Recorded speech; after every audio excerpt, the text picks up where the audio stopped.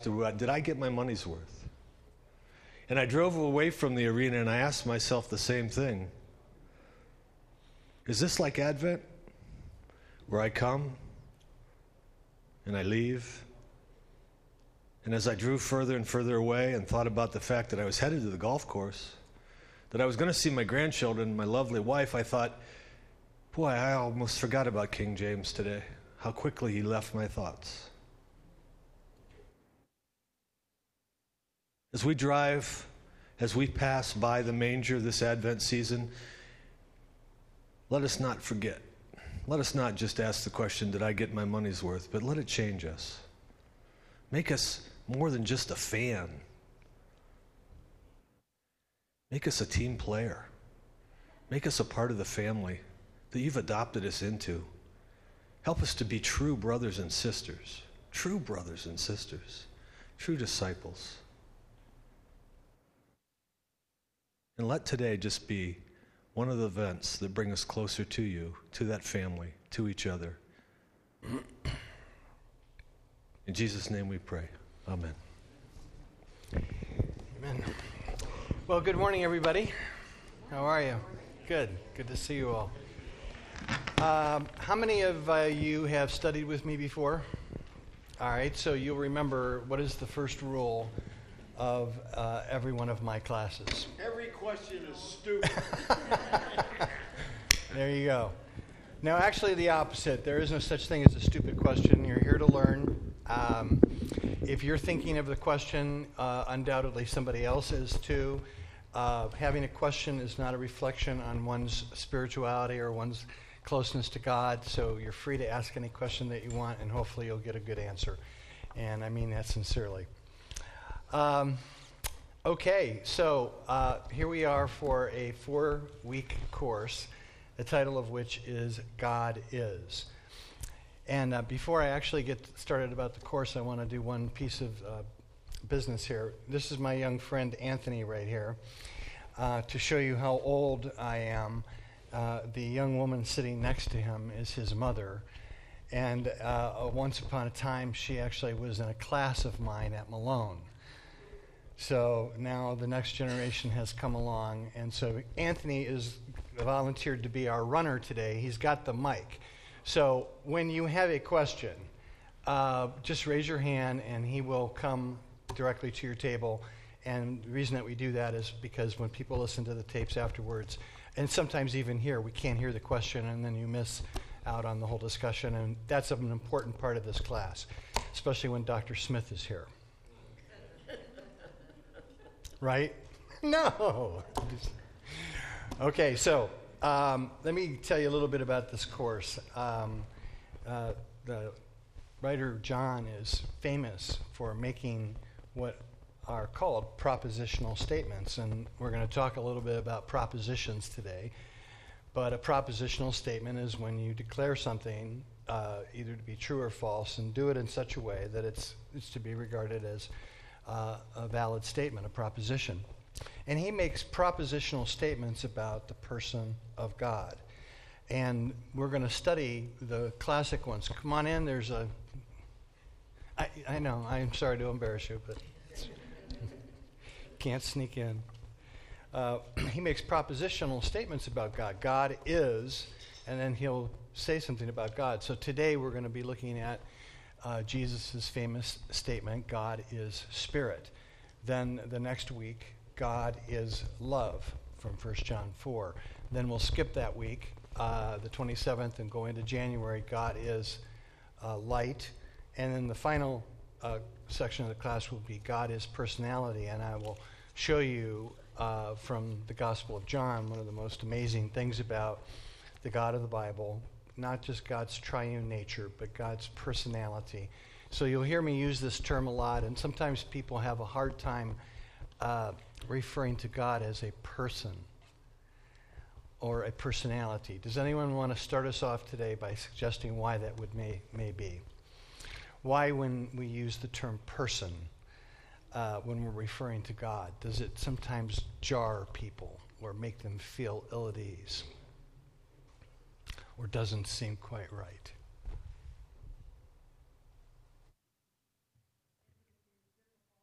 Anthony, get to it, man. Yeah, I know you didn't think you were going to work today, but... Intimacy is difficult between humans, let alone with God. Okay, intimacy is difficult between humans, and then when you, make God a person, then that kind of brings in an intimacy factor that seems sort of odd. That's a good insight. Yes? It makes me feel God is limited. Why is that? Because that's what we are. Oh, okay. So because we're persons, then we project, then God must be like us, and if God's just like us, then we're back with the Greek gods, right? And we don't feel God is that big. That's another good insight, yeah. Yes? I think we always tend to think as a person, male or female. All of us have baggage with a certain male or female. So how can God be perfect if he's a person? So when you think of person, gender comes up. Gender comes up. And so therefore then that gets real sticky when we start bringing gender into our discussion with God, yes. Especially if I think you're intimating that we all have had differing relationships as whatever gender we are, and then we've had differing relationships with the other gender. And so that all of those together can get quite, as they say on Facebook, complicated. And so then, the tendency would be to project that whole mess onto God. That's another great insight. Yes? Anthony? Eat another donut. Jesus was a person, and he was God on earth in the form of a person. So God can't be a person because Jesus was the person. Now that's very interesting. So, and again, we're talking together, so this isn't like right or wrong. But in your mind right now, the way you sketch that out, Jesus is a person because he became a human. Now the question is, and again, we're not refuting or anything, but was Jesus a person before he became a human? And one of my students at Malone, and I'll never forget this, it was December of 1989, he asked me the question, was there a Jesus, because it was Christmas time, and we were talking about Jesus' birth, was there a Jesus before there was a Jesus? That was his question. I thought that was one of the great questions in all of my classes. Was there a Jesus before there was a Jesus? So was Jesus a person before he became a human? And does anyone want to take a stab at what that might mean? He was a person? What does that mean? Was he a human then? No. No, because the question is, was he a person before he became a human? So what was he before he became a human? He was existing in the form of God. This is what John clearly tells us. In the beginning was the Word, and the Word was with God, and the Word was God. So Jesus was existing as a personality. How about if we say it that way? What's the difference when we say personality versus person? You think a personality does not carry the baggage of a body, of a human form. Okay, that's good. Does that help us, personality? Like a lot of times we'll talk about, the preferable languages will talk about God as a being. And that seems to go down easier with people. Now, why is it easier to talk about God as God is a being rather than God is a person?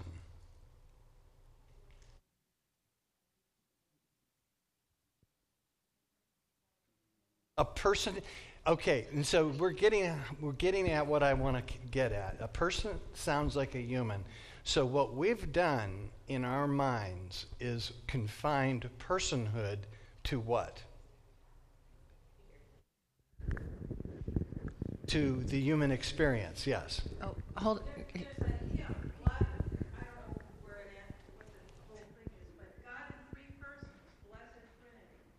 You sing it every Sunday, right? God in three persons. So this language, and I'm going to show you today how this language came about in Christian theology. So, yes, now, I just want to set the stage here so that we really maximize from what we're talking about today when Jesus said God is spirit. So, we're struggling because personhood has been confined to the human experience, right? Now, what does the Bible tell us that we are made in? In God's image. So we're persons, correct? And just give me some of the attributes of personhood that you ascribe to the human experience. What does it mean to be a person as opposed to being an it?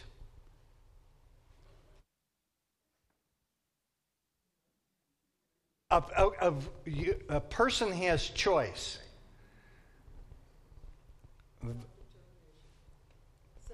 A choice, volitional ability. Persons have the ability to choose. We won't say free will because we're in a Presbyterian church. Just kidding.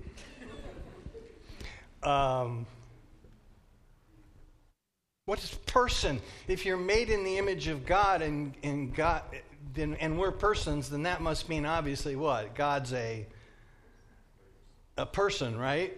Because you have personhood because God has personhood. So therefore then personhood is entailed what? What does it entail? It doesn't just entail the human experience. It's something beyond the human experience. Personhood implies the ability to choose, to create, to make something, the ability to love willfully, not just primal animal affection, but to willfully and consciously choose to love. Awareness of boundaries. Animals have that too.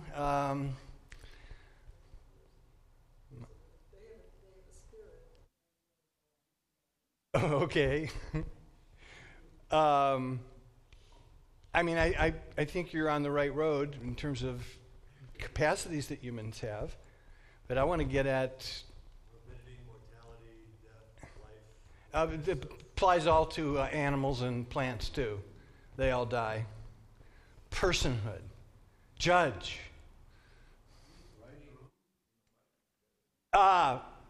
Intellect, self-awareness, the ability to critically evaluate and logically process information.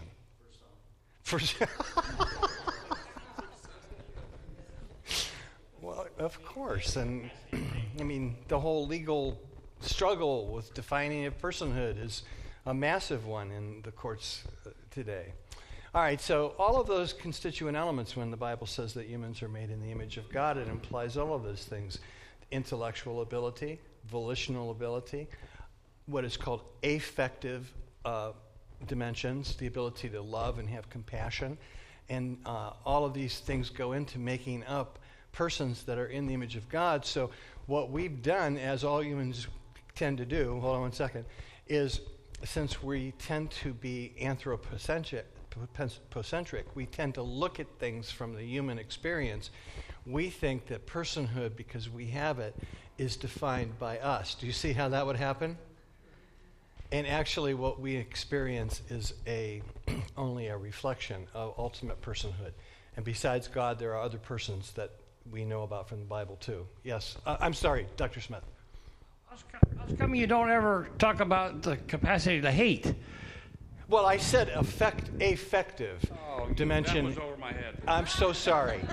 I mean the realm of emotions linked with certain kinds of intellect. So, if hate is something more than just what my shepherd does when she decides to explode in fury on something with no rationality attached to it per se, it has something to do with a person who has reasons for the hatred. So, yeah, I'll grant you.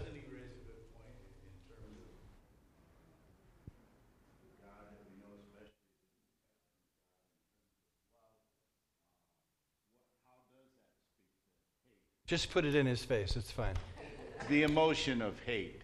You know, I in Scripture, other than behavior, God, you know, and Jesus, the money changers, throwing them out, but it was the conduct, not the individuals. So hate was kind of a foreign concept. So how does that play to what we're talking about, God and hate versus what we love to think of as God as love? Well, I'll thank you for bringing that to my attention, and I'll try to talk a lot about that next week when we do. And she's always right? I will say this about this. I actually studied that story about Jesus in the temple quite carefully. And there's a famous painting, I don't know, some of you may have seen it, and it shows Jesus with an outstretched arm, and the robe has fallen away to reveal something that kind of looks like Arnold Schwarzenegger's forearm, with a big ribbon of, or maybe like a Mennonite's forearm, a construction worker, and he's got this whip in his hand. And of course, art is the way that these images get into our mind. That's the furthest thing from the truth. What the master really did was go and collect, according to John, a bunch of reeds, which are like grasses, and tie them together. And what he did, is shoo the cattle and the sheep out of the temple, which would be customary. I don't know if you've ever worked with animals, but you can do massive amounts of punishment on them, and it doesn't faze them at all. One time I tried to get a pig go into a cart so we could put a ring in its nose, and it wouldn't move, and I punched it as hard as I could in its rear end, and it folded my wrist over. So if you think, oh, Jesus is, people use this all the time. Jesus is exploding in rage, and he's beating people, and that's not really what happened. He was demonstrating what would be called holy indignation, and was making theater a display, but he didn't hurt anybody. And he certainly didn't hurt anybody with a bunch of grass weeds in his hand. Does that make sense? So, I mean, that's not, like the polarization of hate and love and rage and caring about people and just destroying something. If we're going to use that story, we have to make sure we put it in its context. He's not destroying anything. He's not hurting anybody. He's doing sacred theater. I'm sorry, go ahead. I think that picture with him showing powerful forearms and biceps is not inappropriate. A carpenter or mason, they have good size arms. Maybe Jesus was ripped. I have no idea.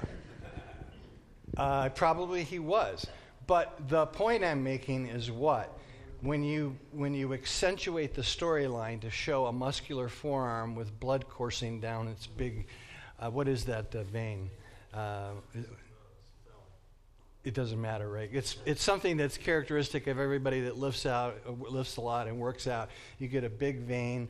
It's a sign of masculinity. Anytime you've hung around in a garage, right, and seen guys working on cars, when the shirts come off and when those, it's called a bacillus vein. That's what it is, right? And it's the sign of somebody that's done a lot of work. Well, my point is they're making the master look out to be like what? An enraged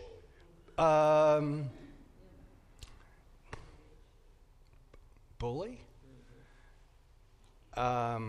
And that picture does that. When you read it carefully in the text, he only shooed the animals out. He didn't use the whip on any people.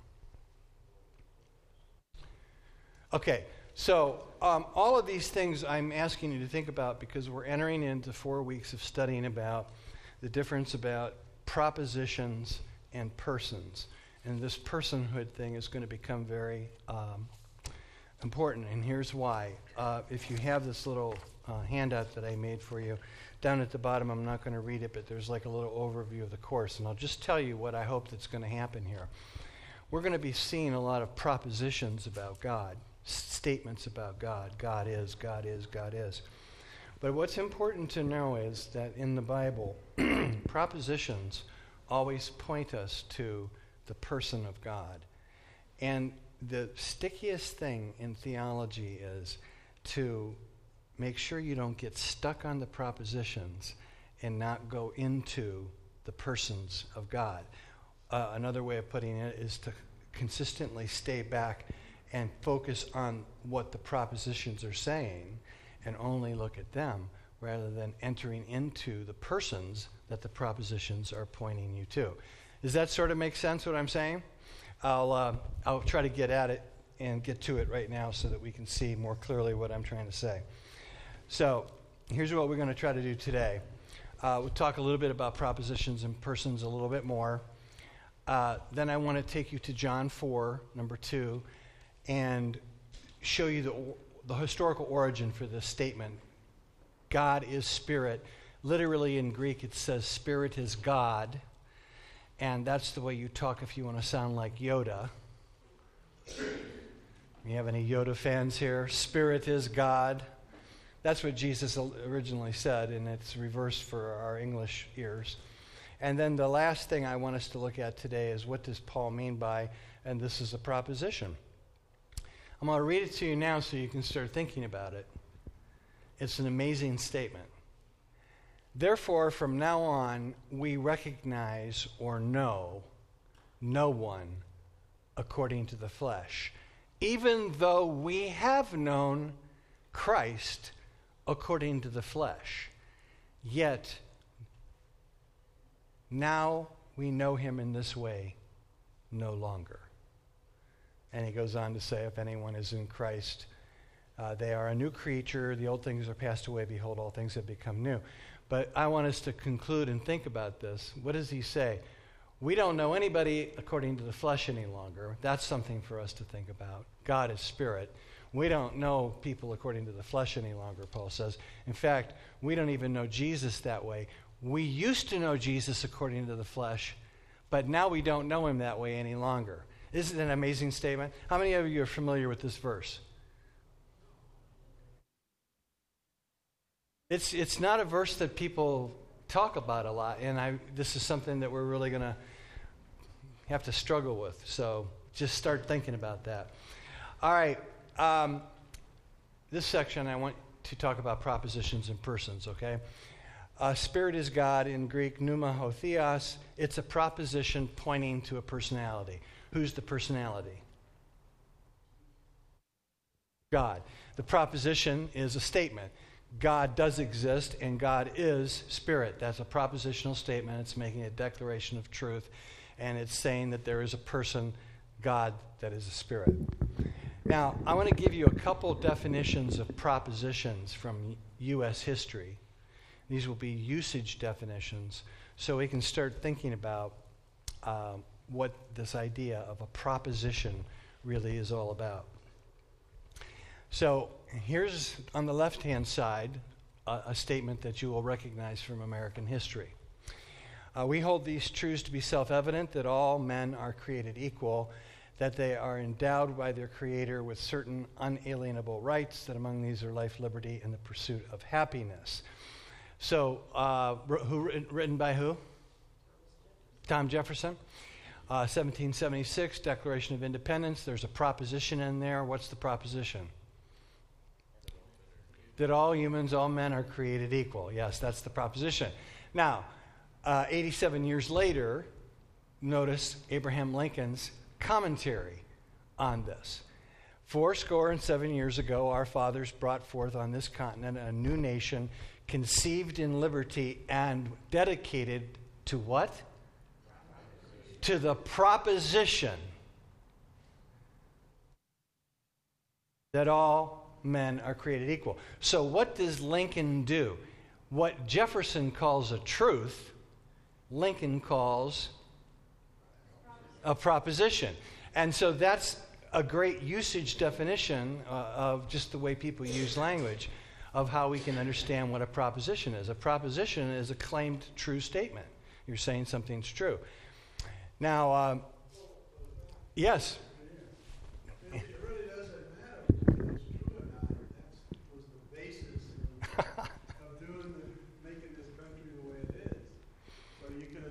it's true, but even if you assume it's not true, you could abide by it. In other words, it's a proposition in that it may or may not be true. Oh, that's right. Just because something is... But the idea is we're going to assume it's true so we can form this country this way. All right. You're exactly right. All propositions are like that. They're declared statements that I'm saying this is true. It doesn't make them to be true. Right. Can anyone think of a proposition, by the way, that would be flat out false, just to prove his point?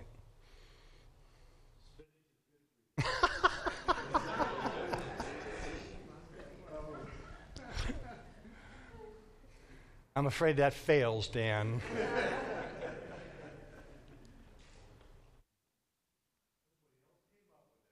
I know.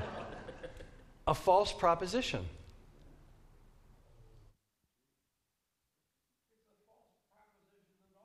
Created equal. Look around the room. You mean the statement is false because it's inelegantly phrased? I'm just saying it can be heard and interpreted that way. Right, but what they meant it to mean, what the framers meant, was what? Before, right. Well, yeah, they may have meant male, white, blah, blah, blah. But technically, theoretically, philosophically, they were making a statement that what? All humans derive their personhood, their life, their creaturehood, their dignity, and their rights from where? God. Now, if you want to get to the next issue, which I'm going to bring up, can there exist a gap between a proposition and the lived experience of a person and what that proposition claims to be true? Can there be a gap? And can there be a gap between propositions and persons? Now, is that what you're going at, Jack? Because we said at the beginning of our country that our country was dedicated to this truth that's self-evident. What does that mean when you say it's self-evident? It's like non-disputable. Like if you don't see this, it's like you're blind as a bat. So, I mean, that's a powerful statement. Everybody sees this. It's self-evident. God made everybody equal, and we all have rights derived from God. If you don't see this, you're blind. So, dedicated to that proposition, was there a gap between that statement and the lived experience of some people? Anyone care to enumerate? Women, slaves. I mean, it was Native Americans embedded into the very heart of the American experience. I'm not being critical, I'm just stating a fact. Is this blazing idealism enshrined in our Constitution that this proposition that all humans are created equal is an unalienable, it's a non-questionable, it's given, it cannot be disputed, it comes from God, and the tragic experience that many people have had, that it hasn't been their experience, that they have experienced these things. So, yes, Jack, absolutely, a gap exists. But here's another interesting one. I don't know if you guys like American history, but I find this one interesting too, and it's really right on point. Jefferson used this phrase in 1821. He talked about that singular proposition. This might surprise some of you. Okay, so on the left-hand side, they were writing the Virginia Statute for Religious Freedom, and he commented on it, and he said that singular proposition proved that the bill's protection of opinion was meant to be universal. So what's he talking about? On the right-hand side, this is what it really said in the text. When the preamble declares that coercion is a departure from the plan of the holy author of our religion, that's what the original preamble of the Religious Statute of Freedom in Virginia said, that coercion is not in accord with the holy author of our religion. In other words, what? We can't make anybody, by state law, be a particular faith. It's not part of the author of our holy religion's desire to do so. Somebody in the committee proposed that it should be inserted, the word Jesus Christ should be inserted in there, an amendment, and it should read, a departure from the plan of Jesus Christ, the holy author of our religion. Now, who do you think put that amendment in there?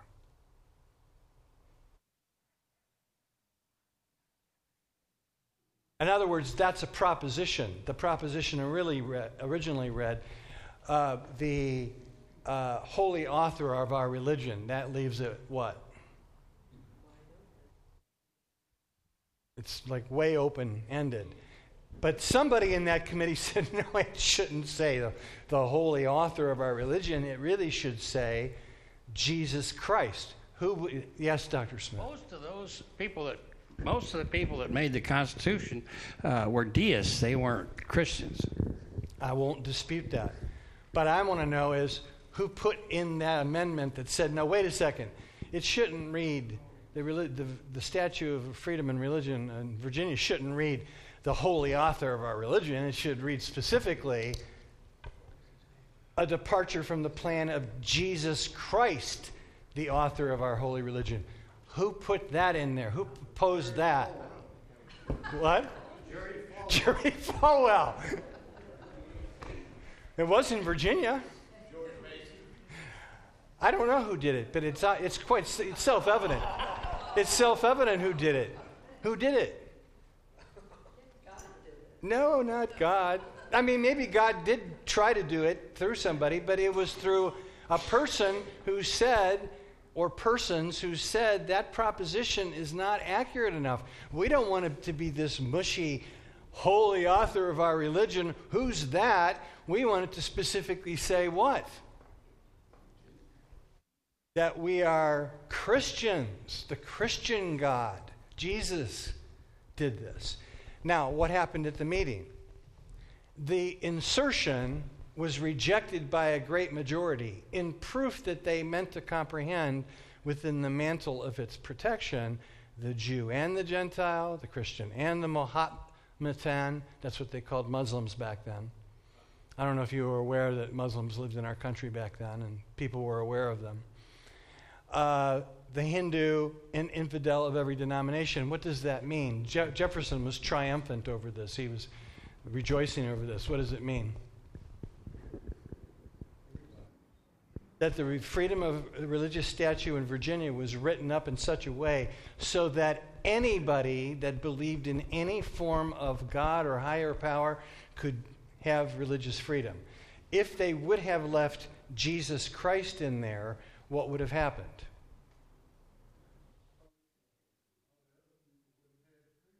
Exactly. And so the early framers said, well, that's not what we want to do in our country. We don't want to create a Christian state-enforced run government. We want to have a government that says to everybody, whatever your faith is, you're free to practice it. Isn't that interesting?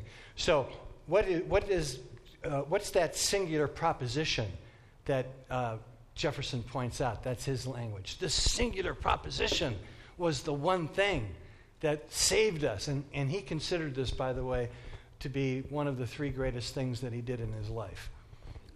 He wanted this listed on his tombstone. He was most proud of this freedom of religion statue that he put on there.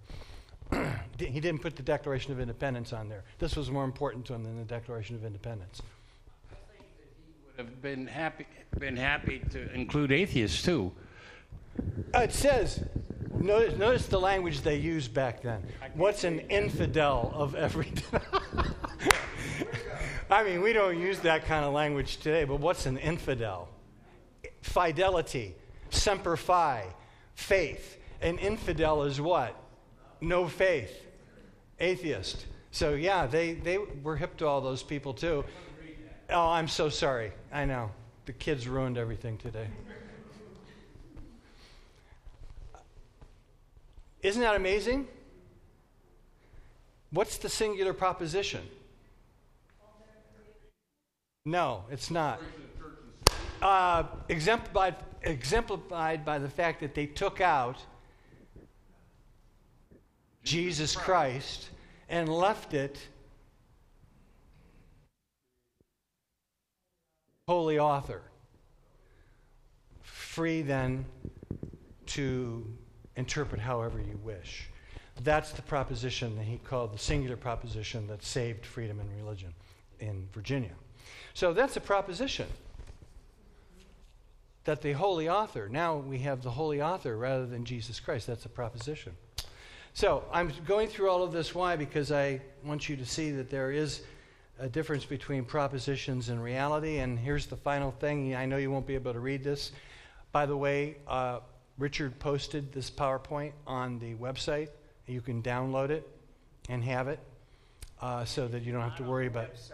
It went out on Logos. It went out on Logos, but Richard put it on the church's website as well, right? It's a podcast, right?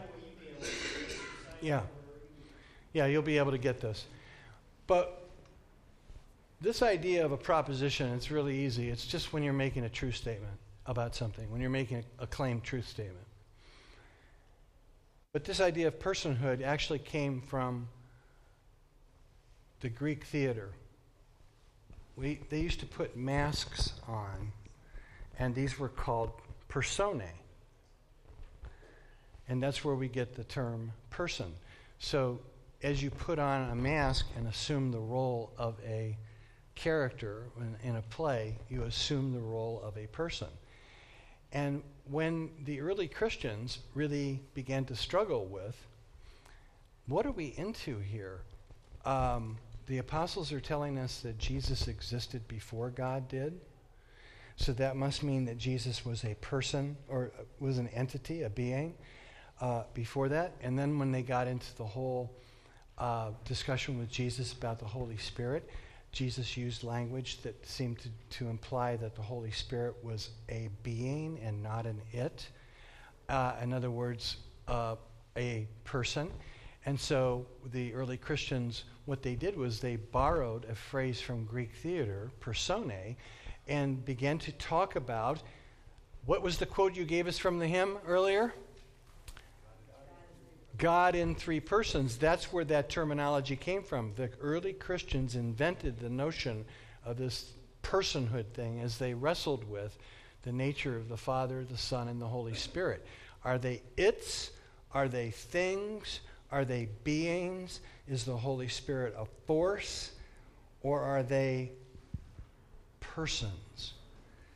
And the whole struggle of the New Testament has been now to allow the apostles to tell us propositional truth about persons, and where we have the biggest difficulty as Christians, and also the Jews did before us, the Pharisees did too, it's really easy to what? Get so focused on the propositions that what? Who can see this?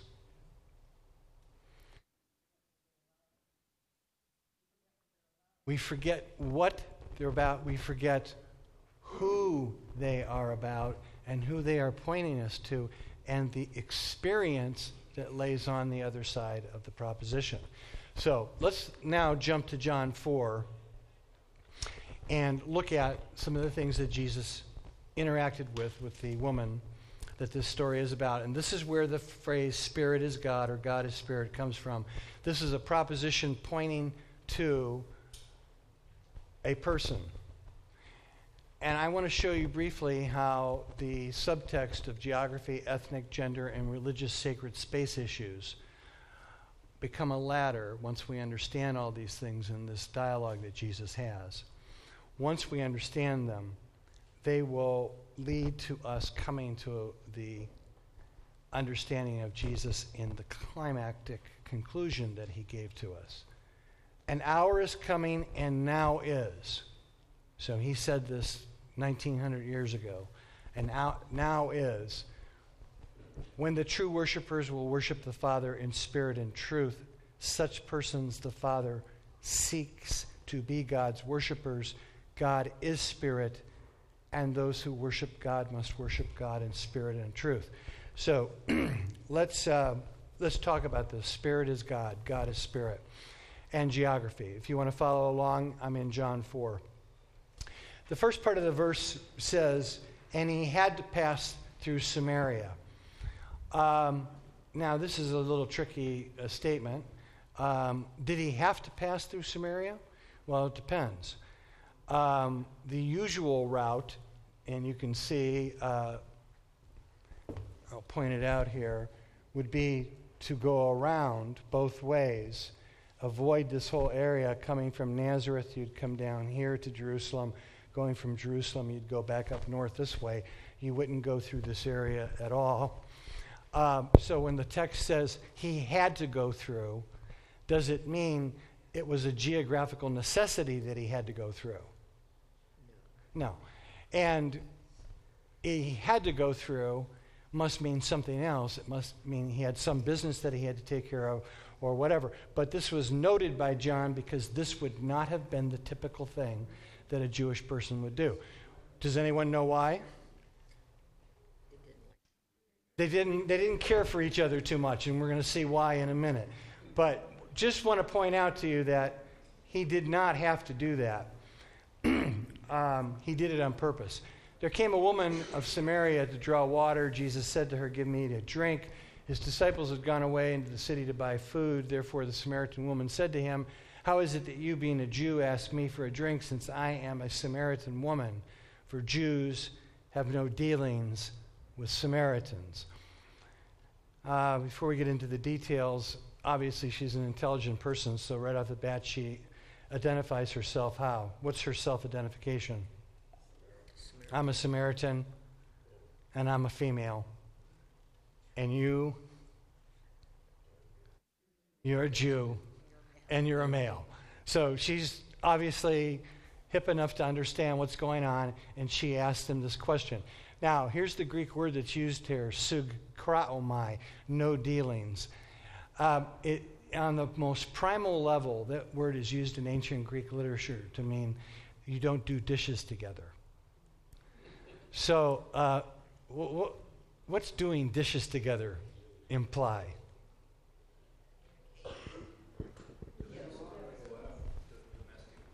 Yeah, some form of really pretty close friendship in which, you're having potlucks and whatever. Everybody's dishes are going into the same water, and that's like a pretty high degree of familiarity, right, and intimacy. And from that primal illustration all the way up to not even talking to one another, you get the taste and the feel for what the Jewish and the Samaritan situation was. Why was that? Again, you won't be able to read this because it's too small, but you can read the big words. Mixed ethnicity and mixed spirituality. How did the Samaritans come about? The Assyrians in 722 BC, so we're going 750 years before this encounter Jesus had with this woman, came into northern Israel, and they evacuated most of the 10 tribes and brought imported people in. And this is the way they ruled and reigned. They left some of the Jews there, brought a bunch of other people in. And what happens when you forcibly relocate one group of people in with another group of people? What tends to happen? I mean, young boys look at young girls from different ethnicities, and what do they discover? God is infinite in God's ability to make good-looking people, right? And so interbreeding took place. And of course, from a Jewish point of view, what?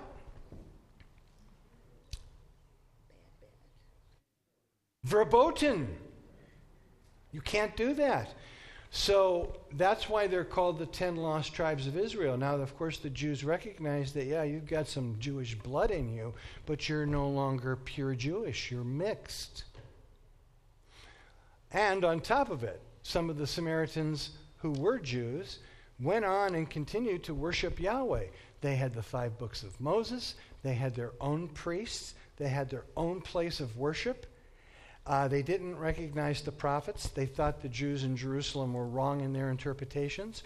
In other words, they set up what? Their own counter-Jewish religion. They worshiped Yahweh. They claimed Yahweh was their God, practically next door to the Jews, as it were, and they lived out their faith in their customs, and the Jews lived out their faith in their customs. And between them, no dishwashing.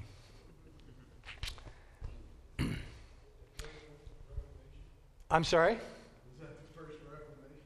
The first Reformation?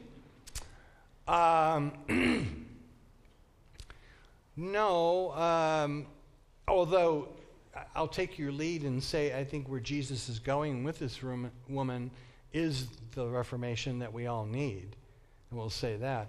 So, hey, does this remind you of anything today? What would you see in our world today as the closest commonality between the relationship Jews had with Samaritans? In other words, they have similar faiths, similar expectations, but at great odds with one another. Well, yes, all interracial difficulties that we have in our culture today, including so-called mixed peoples, would be part of this dynamic. Yes. Do you think with Islam? The Samaritan Jewish thing is very strongly analogous to the Christian Islam thing that we're going through today. It's very close. Why? Because the Samaritans and Jews had very many similar beliefs. Christians and Islam have many similar beliefs, including the belief that Jesus is the Messiah. I don't know if you guys realize that Islam believes that. Now, they put a different spin on it and a different interpretation, but it's crazy when you really look at even what people like ISIS believe. It's very similar in some ways to what Christians believe is going to happen at the end of time. Did you realize this? You want to get a good article and read what ISIS really believes. It was in Atlantic just recently. What ISIS really believes. Look it up, Google it. What ISIS really believes in Atlantic. It's really amazing. You'll find many similarities. Yeah, go ahead. How about like Northern Ireland with the Catholics and the Christians? Very similar, yes. Right? Same core faith, but ethnic, religious tensions. Absolutely. Another good one. So,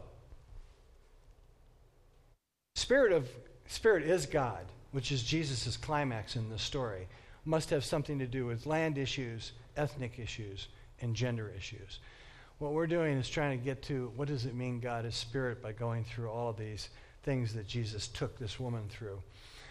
She changes the subject onto paternity. This is a big thing in the human experience as well. After the master says to her, if you knew who I was, you'd ask me to give you a drink. And I would have given you living water. Well, she says, sir, you don't have anything to draw with. The well is deep. Where will you get the living water? You're not greater than who? Jacob. You're not greater than Jacob. Jacob is the one that gave us this well that we're actually sitting on. When did Jacob give that well to those people? When did he dig that well? Unbelievable. 1925 BC. That's 1950 years before this conversation. Do you realize that would be like, if that was our situation, that'd be like being connected to a place that, it would be like for you to have some connection to the ancient springs of Rome. Like one of your relatives had dug one of the wells at Rome to go back to almost 2,000 years. That's her connectivity. Who's her figure? Who's her a connection to history, to her people? Who's the biggest person she can think of? Jacob. You're not bigger than Jacob, are you? So paternity is a big issue in her mind. The master says and introduces this metaphor, which I think is the Reformation that the whole storyline is trying to get at. God is spirit. Everyone who drinks of this water will thirst again, but whoever drinks of the water I shall give will never thirst. The water I give will become in those persons a well of water springing up to eternal life. He's switching the metaphor a little bit to suggest that the Spirit of God is like a living stream, is a living being that can actually come inside of a person and spring up within them and give them the water of life. Now, this passage that I'm showing you here is from John 7. And you can see it's like a commentary, as it were, on John 4 passage. Jesus tells this woman, I'll give you this stream of living water. Later on, 3 chapters later, the Master says, and the interpretation by John down at the bottom, this he spoke of the Spirit, whom those who believed in were to receive, but the Spirit was not yet given because Jesus was not yet glorified. So when he brings up this water, he's talking to this woman metaphorically about what? A direct experience with God. How? As Spirit. As Spirit. A spiritual experience he's talking about. He's not talking about something that happens necessarily in a place or involved with certain people. It's a spiritual experience that she needs, and we all do. So Jesus is getting this idea from this passage in Jeremiah. My people have committed 2 sins. They've forsaken me. What does Jeremiah call God? The spring of living water, and have dug their own cisterns, broken cisterns that cannot hold water. So, in this metaphor, God is the living spring that's going to be inside of every human being, springing up as Spirit and giving them life. What humans do is what? We get cisterns, and what we want to do is what? Capture some of that water and do what with it? Hoard it. And do you see the metaphor of the amazing thing that humans do? We're going to get some of God or get some religion in a jar and then take it where? Over here. By doing that, we're removing the jar from what? From the source. So we're moving from the source to a secondary. And what does God say about those pots that we make that supposedly hold this water? They can't, they bleed out. So all of the things that this story is talking about, the geography, the ethnicity, the gender issues, and I want to keep going and show you one more. She then brings up the idea of sacred space. Sir, I perceive that you're a prophet. Our fathers worshipped in this mountain. You people say that in Jerusalem is the place where men ought to worship. So now we have the discussion, the religious discussion of what? Sacred space. Whose place of worship, whose space is the place where God can be experienced? And what's the Master's answer?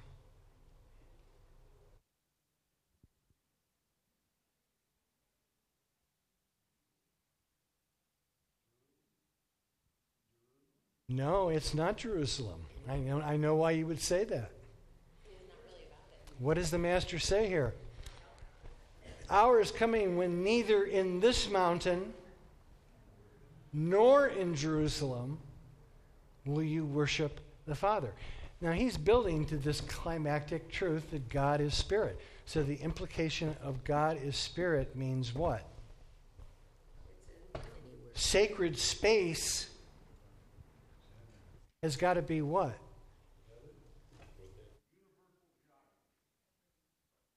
Or you could say God is a universal spirit, so that means any place that you are at, God is. All right, so it is now 10:15. I'm sorry I ran off over a little bit. But I want you to take this, what you've learned, and come back next week and we'll continue the discussion. I'm going to leave you with this thought. What did Paul mean when he said, we once knew Christ according to the flesh, but we now no longer know him this way? What does that mean in light of the fact that God is Spirit? In this passage? Who thinks they know? Who's the we? Yeah, he's talking about those people who have come to know the living water and have tasted God as Spirit. The disciples, the apostles, the ones that they are introducing to, not just propositions about God, but the experience of God. Once they've had that experience, he says, we used to know Jesus according to the flesh, but now we don't know him that way anymore. Don't you think that's an amazing statement? It is in the sense that they know God and a lot of other people don't. Well, that's part of what he's claiming. Beyond the humanness of what we can comprehend. Well, that's what I want you to think about. If it's possible that since God is spirit, you can know Jesus now differently than if you would have known him in the flesh, which is what the implication is. Does anyone, by the way, know Jesus in the flesh here? Okay, so we're not going to have that experience. You might have an episode, but you're not going to have the same experience the apostles did. So this week I want you to think and pray about that. What does God as Spirit mean? That we've moved on. God has moved on. We're not going to go back and know Jesus according to the flesh. If we're going to know him, how are we going to know him?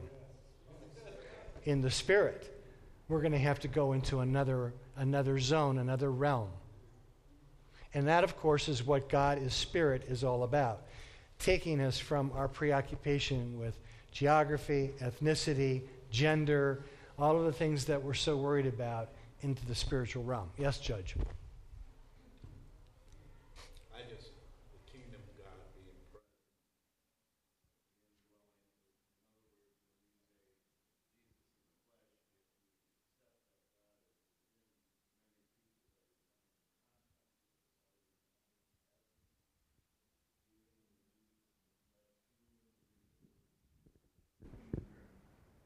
Yeah, his question is, if Jesus is living in people and you're interacting with those people, then in effect you are interacting with Jesus in a fashion in the flesh because he's in their flesh. Right? That's so much better. Yes. That is what it means to be a member of the body of Christ. Yes.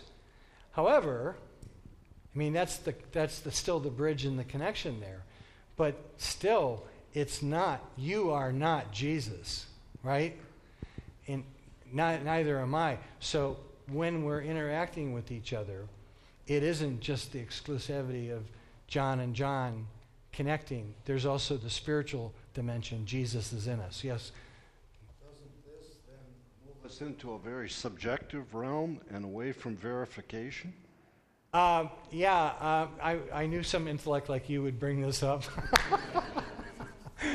And... we try to put this whole New Testament package together. If you wrench this story completely out of its context and only used it, yes, you could wind up having your own private Jesus. There's no doubt about it. And in fact, Paul even talks about this in 2 Corinthians 11. He says, if somebody comes to you and heralds to you a Jesus other than the Jesus that we heralded to you, or you receive another spirit or another gospel. In other words, there were people heralding, presenting another Jesus. What's that mean?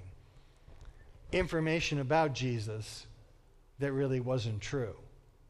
So as down through the history of the church, we've always had this struggle of what I wanted you to think about. Propositions, which are what? Bible statements, Bible passages, theological works, propositional truth. That this is what we believe. We've had that dimension. And then over here, we've got this whole dimension that the New Testament talks about of what? Personal subjective experience. And what I want you to wrestle and struggle with is how do we live with both of these realities?